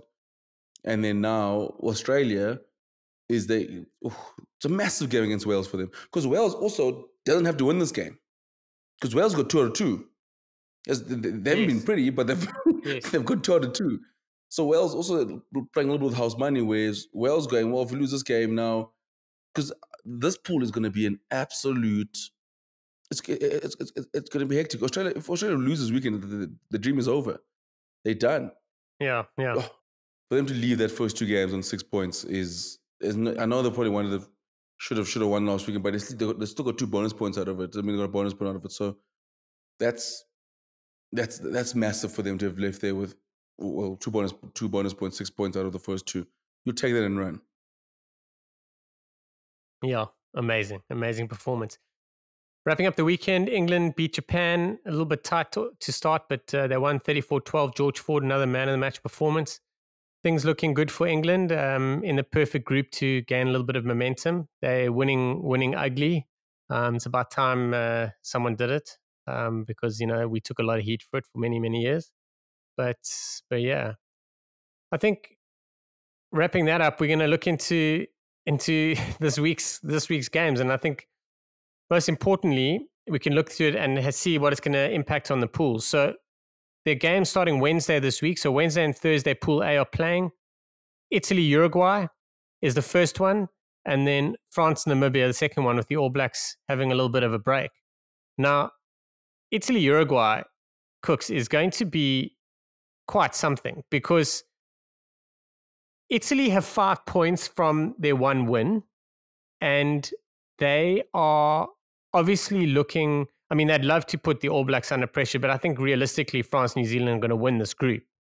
But Italy are looking for that third place to automatically qualify for the next World Cup. Uruguay might change things for them. What do you think is going to happen? Yeah, I think definitely that's going to be the big one. Yeah, I'm actually gonna go upset. I think Uruguay goes and pops them off. I think, especially as also Italy named their side today. I was told to keep Yes. Paolo Gabisi at Gabisi 10. at 12. No, at 12. Um, Allen's at 10 there's and a, Gabisi's at 12. out of Cape Gabisi at 10. Oh, sorry. My But apologies. I'm gonna, yeah, I think Uruguay. I'm here for the fairy tales. Fiji, we need one upset, like just one little, just to start the domino effect. So Fiji's done that now. Now we can add. Now the others can come in. Yeah, yeah. So you reckon Uruguay going to beat them? Then Thursday, France, Namibia. That's obviously going to be pretty clear what's going to happen there. Um, Yeah, Namibia to win by 40. Friday, yeah, Friday, Argentina, Samoa in Pool D. Now, Pool D, England played 2, 9 points. Samoa played 1, 5 points. Japan played 2, 5 points. Argentina played 1, 0 points. Samoa are going to go great guns at this because a win for them could almost guarantee a quarterfinal. And Argentina, Michael Chake is going to throw everything, go throw all the toys out of the cot. Do you reckon Samoa can beat Argentina? Are Argentina going to crumble under the pressure and not come out and not show us the best that they've got? Or you reckon Samoa is going to take it? I think Argentina, after the shit show they put on against England, needed actually a longer break just to be like, they couldn't play again too quickly. Like they couldn't come play rugby again immediately. They could have just added, made things worse after the mess they put on against England. So I think Argentina will bounce back, and I think Samoa will definitely not make it easy. I think it's going to be a massive game on the weekend. I think Samoa definitely feels like they can take Argentina, but I'm backing Michael Cheika and Argentina to sort of, they can't play any worse than they did against England. So I think that's This what is Cheika's true. probably thinking. Like we can't play any worse. If they do, But then there's a lot of they can. pressure on that game. There's a lot of Yeah, pressure. Samoa it's big pressure for them can because secure a Samoa. spot and Argentina can lose it. No, 100%. So it makes it very very interesting. But I'm going to lean towards Argentina. Okay. Okay. That's only one game on Friday. Nice, nice and early, 6 p.m. for us. Saturday, Georgia, Portugal, Pool C. A little bit of an interesting one. It's the basement battle basically. So whoever wins there will get their first win. First win. I don't think any of them are really going to put in any contention into to challenge the top two. England, Chile after that. I think that's pretty self-explanatory. Is Owen Farrell back already? I think he is. I Yeah, think because back he this only week. missed the first 2 games. Yeah, so he Yeah, probably will start and they'll rest George Ford, eh? yeah.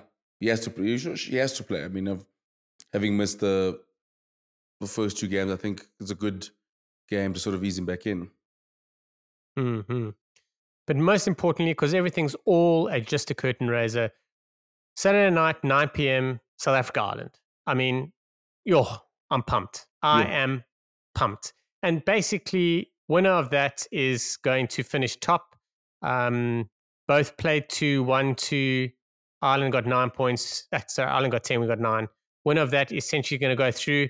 But more importantly, as a neutral, for South Africa to win that, it would cause so much chaos for Ireland and get them ready for their final game against Scotland. Because imagine Ireland are in the form that they're in, they go and lose to South Africa and then fall short against Scotland and don't make the quarterfinals. It'll be one of the biggest upsets out there. Not to even make the quarters. It's probably not going to happen, but there's a reality, like there's that unknown space. And I think on Saturday we'll know for sure. Because let's say they play badly and they get ripped apart by South Africa, then Scotland are just going to be like, poof, hello, we've seen the blueprint. Let's go on and do it.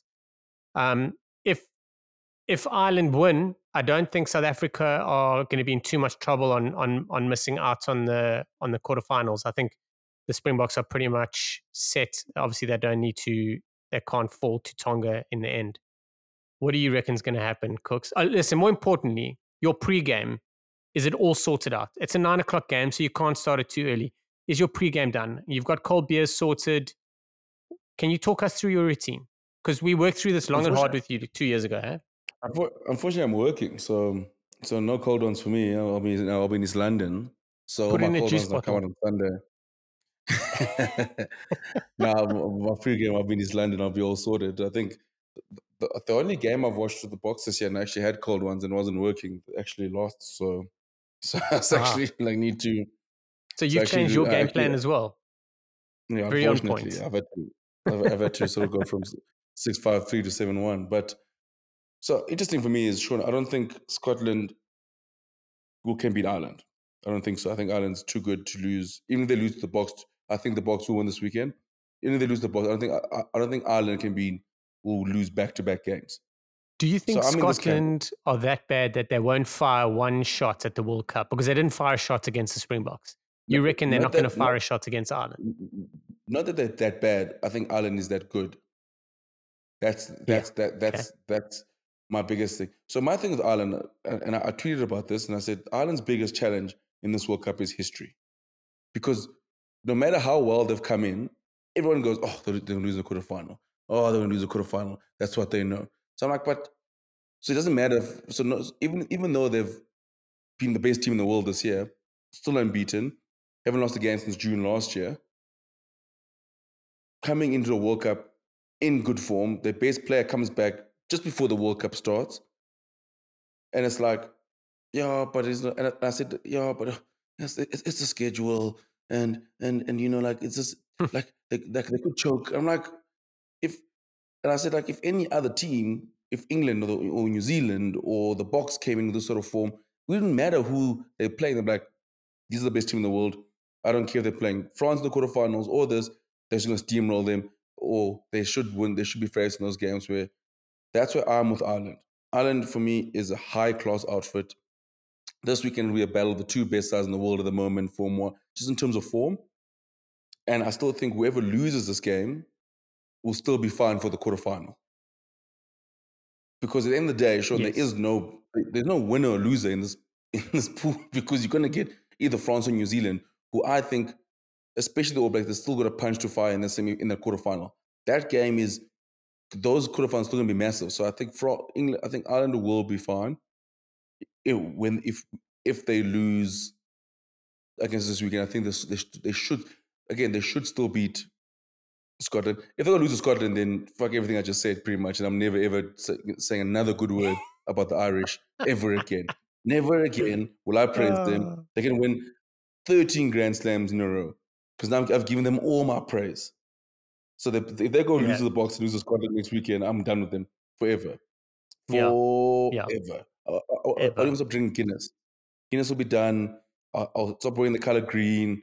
I won't need anything. I won't need shamrock pies. Anything that's got Irish culture. I won't even look at three leaf clovers anymore.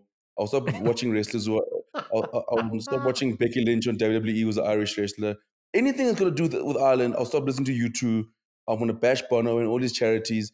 Anything that's got anything that has to do with Ireland, I will promise you, I will find a way to cancel if they lose to the Springboks and then lose to Scotland a week after and knock themselves out after just praise them so nicely. Imagine. Imagine. That brilliant conversation wraps up Saturday. Sunday opens up with Scotland Tonga. Pretty pretty clear. I think obviously Scotland going to win that. It'll be a good game though. That's one thing I'm excited about. But the biggest one that we're all talking about is Sunday. Sunday night, 9 p.m. Wales play Australia. Now, just to fill things in, Wales have played 2-1-2, got 10 points. Fiji have played 2-1-1, got 6 points. Australia played 2-1-1, got 6 points. Wales, Australia are playing for basically Australia are playing for their lives, essentially, because Fiji is still going to play Georgia and Portugal. We spoke about it. Looks like they'll minimum they'll get 8 points out of that, but I reckon they'll get 10, so we can settle on 9. So they'll go up to 15. Wales would need to win if they want to make sure everything's sorted, and then Australia, so everyone knows, if points are level, then the team that you are level with, it is separated between by the result of that game. So if Wales and Australia are level on points, and Wales beats Australia, then Australia. So in order for that to happen, Australia would beat Wales. Then Wales would miss out because Australia won that head-to-head battle. After that, it only goes to points difference and then goes to try difference, I think. But I don't think we'll get that far. So it's very important to know that if there's teams level on points, it is on head-to-head and then only points difference. Wales, Australia. Kooks, Eddie Jones is a little eating some humble pie. Didn't have a massive go at the media. Basically said we're focusing ahead of Wales. Wales are coming into it slowly. Both sides shaking. There's a very good chance Fiji could finish top of this group. But Wales, Australia, what's happening? Sure, Eddie Jones is arguably one of his most important coaching weeks of his career. It's massive for them. Wallabies have to win this game. But I'm actually leaning towards Wales to win this game. I think Wales is going to win. The Wallabies experience it's coming to hurt them. I think the game yesterday is a perfect game for a Michael Hooper, Quade Cooper, just in terms of being able to sort of try and control that game. Like it's so hard because, for example, they take off Carter Gordon and you move Ben Donaldson at 10. Ben Donaldson, I think, is about 4 or 5 caps. The reserve squad they put on, that was his second cap. It's like, who's there to steer the ship? Samu Karevi comes off. So you're like, there's no experience here. There's no experience here to sort of ride the ship at a time like that where they actually got back into the game. And they sort of forced their hand, didn't have enough patience, try to score a try in the first 2 phases when they actually had when they got back into the game, there was about 12 minutes left. But I think this weekend, Wales wins in a classic Warren Ball game, 15-12, 15-8. I think Wales defensively, will have enough for Australia. I think Australia, attack-wise, it's all big flashy plays from Mark. Let me get Noah Kotawasi. Jesus, such a great player. I'm really it's a mission for the Rugby World Cup to get his name right. Yeah. And then Sammy Karevi as well. So it's big plays from there. That's what's getting them through. So, but I think Wales will have a little bit too much experience. I think Warren Ball is Warren Balling at the moment, where sometimes they never look convincing, but they somehow are able to string together performance in a quarterfinal, get in a semi-final. So I think Eddie Jones, Australia, I think they lose this weekend and find themselves in a very, very dark place to be. You know me in balance. You've got to have it, and the Wallabies don't. Yeah, there's no one that can really you can look at and draw some experience from or some help. I mean, a couple guys around, but as a whole, you can't. Very interesting. I heard a couple guys were saying that Nick White didn't have a good game. I didn't think he had a bad game, and I think he's vital that he needs to be there. I think he's probably their best 9. I don't see how people don't rate him, but I should probably watch the game again. There's also talk that Ben Donaldson's going to start at 10 this weekend, and they're going to drop Carter Gordon, and they're going to put Mark Nawanakatawasi at 15. It's quite something that these conversations are happening, and to be fair, Eddie Jones brought it on himself by naming this inexperienced squad. But having these conversations before what is a quarterfinal, or it's a knockout game for them, very simply, you've got to win it if you want to go further into the World Cup. Eddie Jones is going to have a lot to answer for. This whole prep for the next World Cup is one thing. If he's signed a massive contract with ARU, what's going to happen, man? Like, they're struggling even in the loose trio. 100%. Shocky, with the planning he's done now, for example, in this World Cup, he has to win the Lions Tour in 2025. So he has to start there. They can't go experience, let's say, for example, inexperienced side, get knocked out in the group stages, in a group where, and a side that could have gotten, in a side of the pool that could have gone a semi-final, and they're going to lose to the Lions, and then magically come 2027, everything's going to be all hunky-dory, we're hosting the World Cup, and now everything's going to be fine.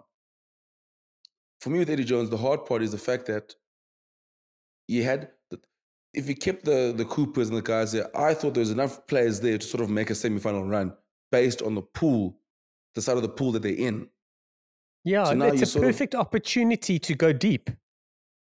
and the thing is, like, it's one of those things where you look at Steve Borthwick, for example, and the people that are praising England, can you get off the bandwagon that I built on my own after the loss to Fiji? I built it. No one, everyone mocked at me when I was building this bandwagon. I said they could get to the final, and then first of all, I said they're going to win all their pool games.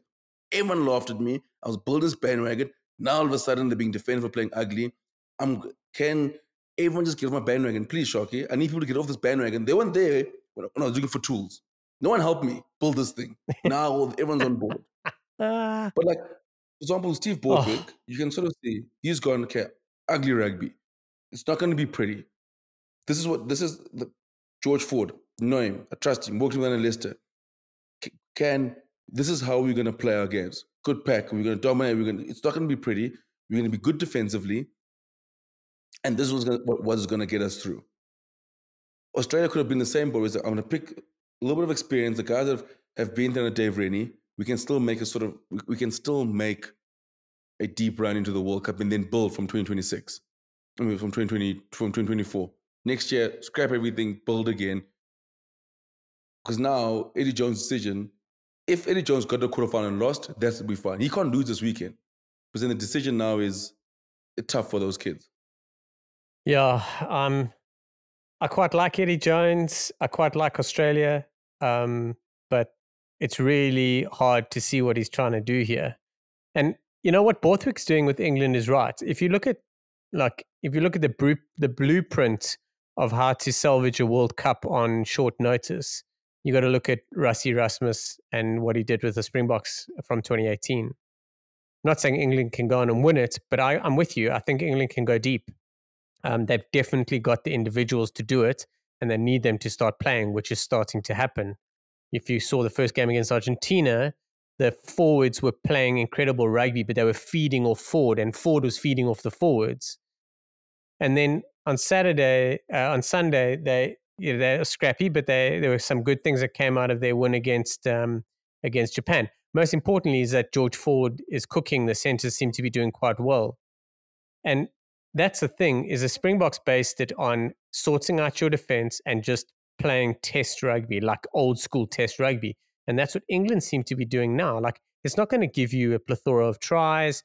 And I think that's what Eddie Jones is kind of putting the cart before the horse. And it's weird saying this about one of the most experienced rugby coaches in the world, but something's not vibing there.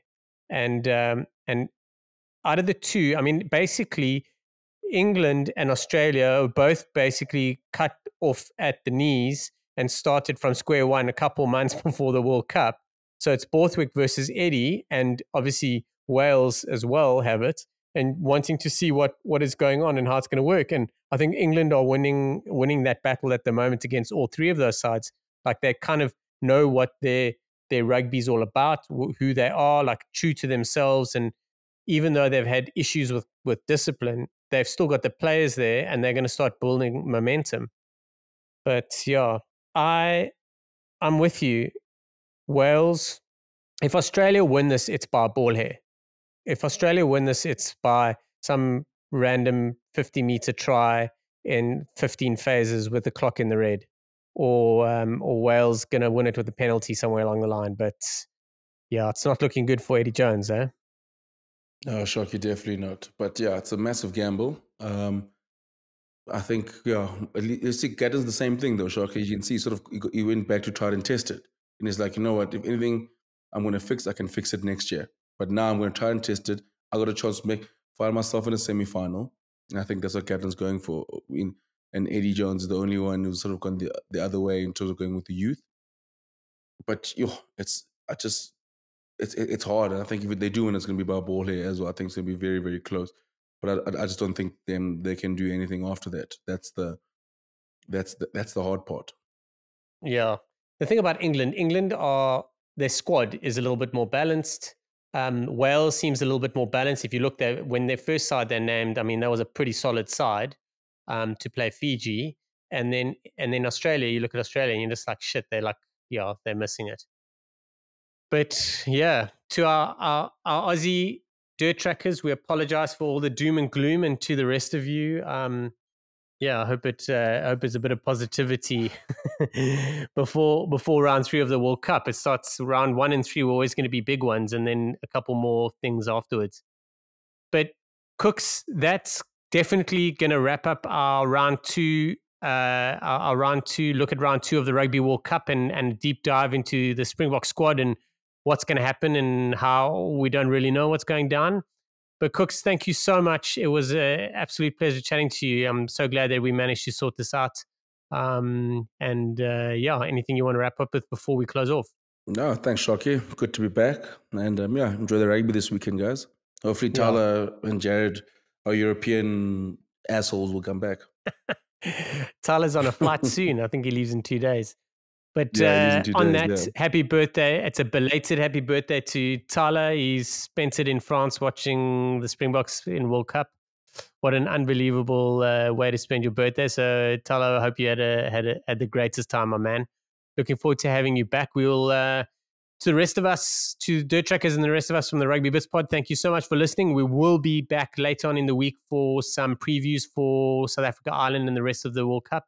And looking forward to chatting you. Have a great one. Bye.